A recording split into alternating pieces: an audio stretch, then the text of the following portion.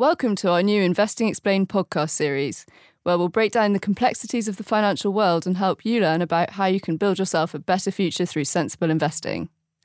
Our first podcast is starting with the basics, why you should invest. It may sound obvious, but it has some powerful answers. I'm Mary McDougall, and I'm delighted to be joined by Jeremy Naylor from IG and financial wellbeing expert Jason Butler, who each have over 25 years of experience covering markets and are here to help us by sharing their wisdom. Jason, we'll start with you. How do you think people should think about investing and how it fits in the wider context of their finances? Well, when you think about investing, look at it this way. It's a way of you reducing the cost of funding your life goals that have a financial implication. So in plain English, what that means is that if I need money, most of us, the biggest goal we have is making sure we have enough money for when we can't or no longer wish to work. And if you think about investing is you capturing the returns that are out there for the taking through capitalism. That's the positive returns that companies make on providing goods and services. And the higher the return we get, then the lower the amount that we need to save. So think of it as reducing the cost of funding your future financial obligations, the biggest of which is going to be paying for life after work. That's a great way of putting it. So how do you go about working out how much money you will need, Jason? Well, it's really simple. If we're talking about, for instance, a longer term goal like making work optional, as I call it, as opposed to retirement or pensions, then if you want £20,000 of income, a simple rule of thumb, and it is just a rule of thumb, it's not to be substituted for doing proper calculations or taking proper professional advice, but a simple rule of thumb is to times that amount by 30. So if you times that amount by 30, that roughly gives you an idea. If you need £20,000, then you're going to need about £600,000 of savings. It sounds a lot, but if you're in your 20s or early 30s, you've got many, many years to build that money up, and the earliest pennies and pounds make the most return. So if you're going to rely on your state pension of about 9,000, then you need another 11,000. Then timesing it by that is going to be 333,000. Is that right? If my maths is right. So that's the rule of thumb. And then basically you work backwards in today's money and say, okay, so how much do I need to save? So if you take 330,000 and divide it by, say, 10 years, that means you've got to save roughly 33,000 a year. If it's 40 years, then you're going to have to save it's going to be 15,000 and so on and so forth. So in other words, the target amount divided by more years means you have to save less. And if you keep this in real terms and exclude inflation, then you always know what you need to save in simple terms. So hopefully that clarifies it for people. It's essentially once you've got your target fund, divide that by the number of years and exclude inflation. That's a rough idea of how much you're going to save. But for most people, the rule of thumb is try and get to a stage when you are saving at least 15% into investments, whether that's via a pension or an ISA or other type of account, for the longer term, which is investing in real assets, which will include a big exposure to companies through shares. And that essentially will give you a rough idea. If you save somewhere between 8 to 15% of your household income, perhaps start at 8 and gradually build up to 15 as you get older and you get more income, then you are going in the right direction. Yeah, that's a really good point. And starting early, as you said, we'll get back to the power of compounding later. But Jeremy, to bring you in, lots of people are put off investing, either from tales of crashes or warning of a bubble that's about to pop. How do you know when it's the right time to get started? Or in the long run, does it really matter when you start? Well, I think that's the answer. Is the fact in the long run, the younger you are and the longer you've got in the market over the number of years, the less it matters. But I think as Jason was saying, you've got to get in as early as possible. There is no right time. Just because you think there might be a market event that might destroy value of your investments around the corner, you shouldn't put off doing what you should do as early as you possibly can in order to maximize your time in the market. You can't second guess the market. There are those out there that say, oh yes, they do stock picking and so forth. They might get it right some of the time, but they don't get it right all of the time. And if you're in the market for the long term, which you are as an investor saving for your retirement, making sure you've got enough money for when you want to give up work, you've got to be in early, you've got to be in long, and you've got to keep on going. As I say, you can't second guess the market. The longer one is in the market, the less it makes a matter of when you start. So I would say, in answer to the question, today. You've got to start investing immediately. And Mary, I would just add something to that brilliant point that Jeremy made there. As you say, there's just like starting a family, it's never the right time, as my wife told me many years ago. But the point here is that for most of us, we are saving regularly. So what's happening this month, next year, or even in 5 years' time is irrelevant, because pounds cost averaging is this phenomenon that the average cost of what you're investing in will always be less than the average price of that investment. So in other words, the oscillations of ups and downs of markets will work to your advantage. And the second thing, it's not a case of if, it's a case of when we have a stock market crash. Okay, you have to embrace it. Risk is the source of return. If the returns were predictable, they would not be higher. Okay. Now, in the short term, if you were investing for 5 to 10 years, a big stock market crash or a malaise of the market not doing anything can be hurtful, because inflation will hurt you and all the capital going down will hurt you. But in the long run, if we believe in capitalism for all its faults, and we believe inflation is the main risk that we run, then investment in company shares is one of the main hedges against inflation, but also to get returns above inflation, which is what lowers the cost of your longer term investments. So the thing to think of is risk is the source of the returns that you're looking for. And as I say, it's all about having faith in the future, as opposed to not measuring the place from your home to your place of work with a 6-inch ruler, but taking a longer term and a bigger picture view. Of course, the thing is about this, if I could just quickly come in again, is this, then you start looking at the behavioural side of things. And deep in our psyche is this unwillingness to contribute to something that might be losing ground. So if the markets do drop, the inclination is not to continue to invest. You should continue to invest. This drip feeding in the market is absolutely critical. And that's what, over time, irons everything out. Yeah, that's a very good point. I think another thing that puts people off is a fear of being ripped off. You have institutions charging too much, perhaps fund managers charging too much, or maybe feeling like you might be being directed to poor products. Jeremy, what are your thoughts on this? Well, I'm nearing retirement, so I've been through very many years of dealing with this question and making sure that I take the right advice from the right people at the right time. Look, there are different categories of financial advisor. I think we're going to touch on social media in a short while. Let's avoid that completely, because I don't regard that. So you're looking for some sort of advice, someone that knows more than you do about when to invest, how to invest, and what your returns are likely to be in the long term. You've got tied agents, you've got direct salesmen, you've got independent financial advisors, you've got commission agents. None is necessarily bad, but they're not all necessarily good. Your circumstances could mean that you are maybe wanting to search out one particular sort of advice over another. There's the Institute of Financial Planning, which gives a list of certified financial planners, which I think I would urge people to go to. You can just Google that under the Institute of Financial Planning. There's also the FSA Guide to Financial Advice, details on what to expect. And I think importantly, when you go to someone, you've got to know the sort of questions you need to ask. You've got to talk honestly to begin with. And you've got to lay out your situation and what your ambitions are, your age, of course, and your commitment to other people. You've got to talk to friends and family about the advice they've been given.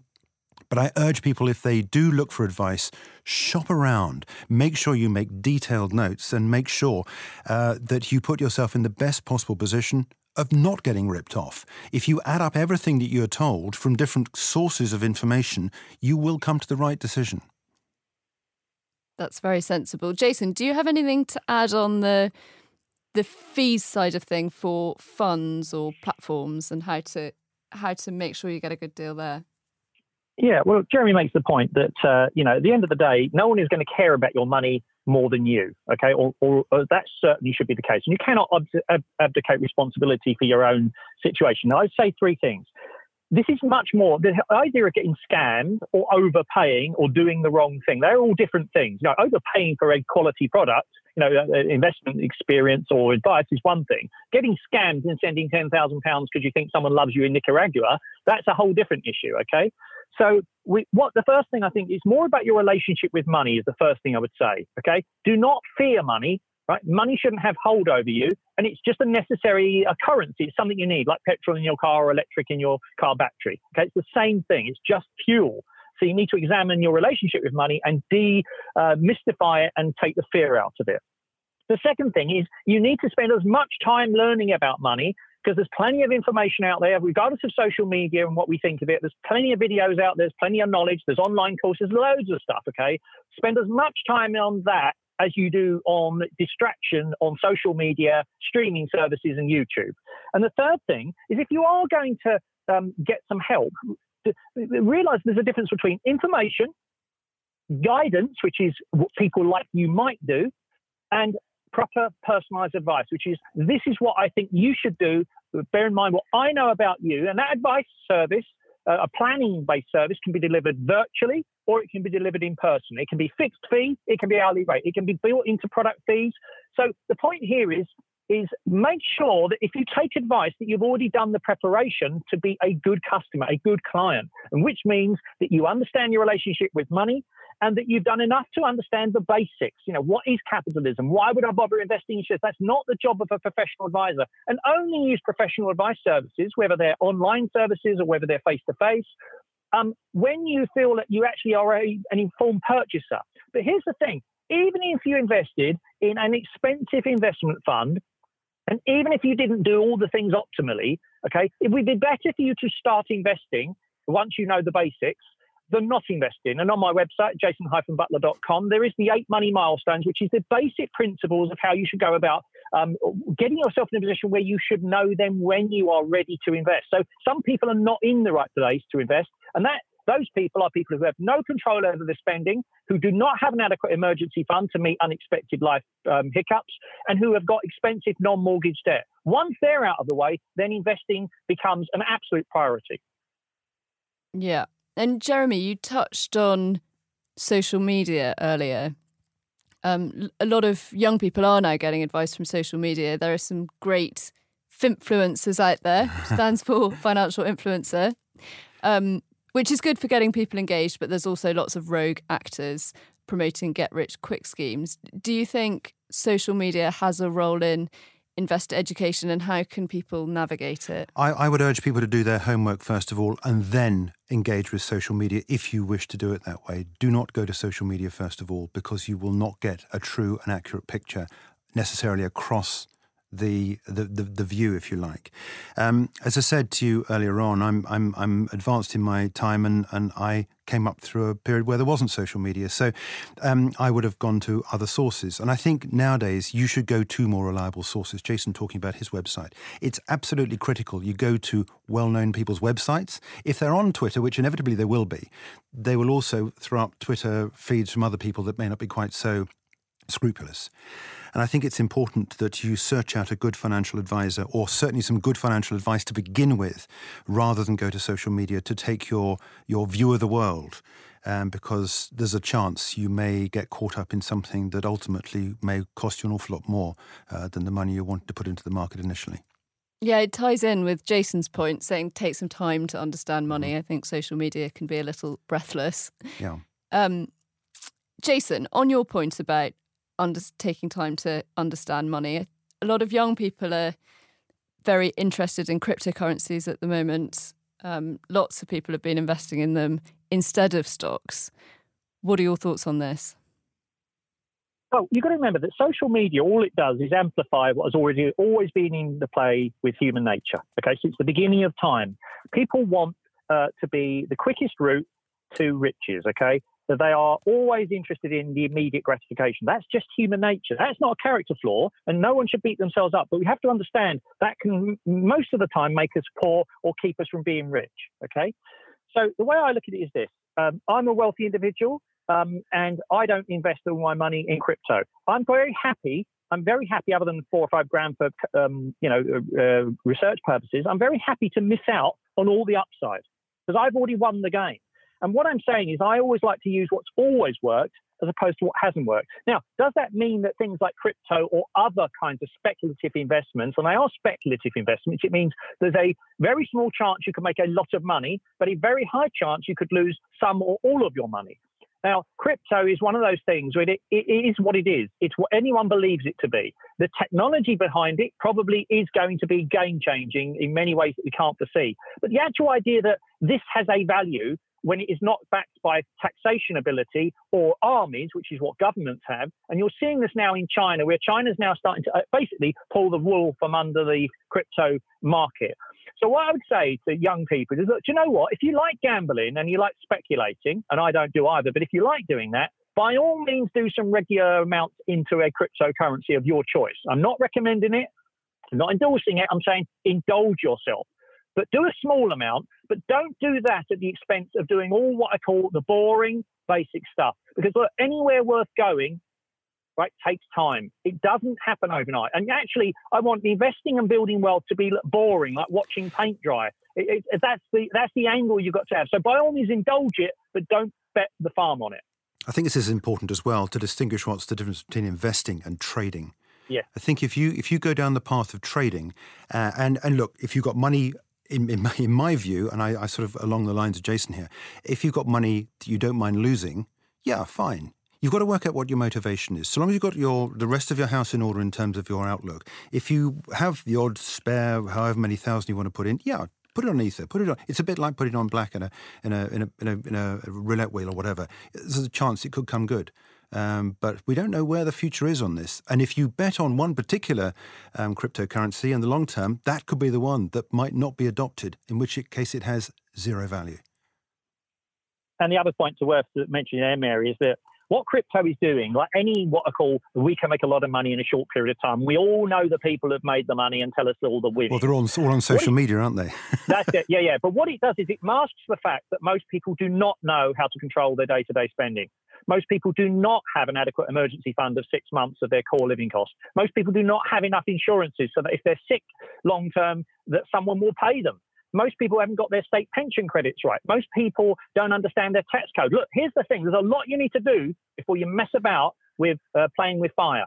And I would suggest to people, I'm not saying that you cannot make money on these things. We're saying don't use it as a get-out-of-jail card because you haven't saved enough or you're not earning enough or you think the world is stacked against you. Do you know what?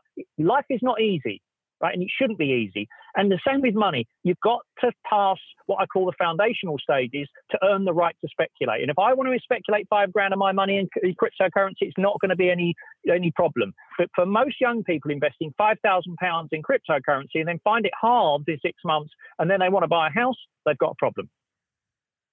Yeah, that sounds sensible. So you're not ready to give it a permanent position in every... Well, it's not regulated. That's the other thing. And I think until we see solid regulation from central banks and governments around the world, this is an area of the market which basically is the Wild West. Yeah, I think you'd be better off putting money on the Grand National, right? And at least you're supporting an industry. And here's the other thing, just the one thing on that. I don't care what anyone says, crypto is certainly not an environmentally sustainable and sensible way of storing of value. And if you really believe in values and you want to save the planet and the humankind and human rights, do not invest in crypto. And I've yet to see anyone that shows me that crypto is adding to the world's sustainability. And it may well be different when we have plentiful energy, but at the moment I cannot square that with principles-based investing. Yeah. So the topic of our next podcast is what you might want to invest in. So I'm not going to veer into that now, but I think it's important to cover on the topic of why you should invest, what returns you should expect. I know it's a difficult question given the most popular financial disclosure is that past performance is not a reliable indicator of the future. But Jeremy, what type of returns do you think might be reasonable? I think it's very difficult to tell. I mean, in this low interest rate environment, we could only expect relatively low interest rate returns. It's always nice to beat inflation. I mean, you've got to beat inflation, otherwise you are losing ground. That's the whole point. And that's one reason why you shouldn't take your cash pile and put it into a low-paying cash ISA. ISA may be good, it may be tax efficient, but to be frank with you, the returns are so poor, you are losing ground against the inflation rate. So you're looking for something which is going to pay more than that, and something which is safe. It measures up to your standards and how you see the future and your risk appetite. And then when you get into that, you can then start to benefit in the longer term. In the second year, you then start to build on the interest you built in the first year. And that's the way that investment over time, that plus this idea about drip feeding into the markets regularly, monthly, weekly, however long it is, just make sure you keep on putting the same amount of money in.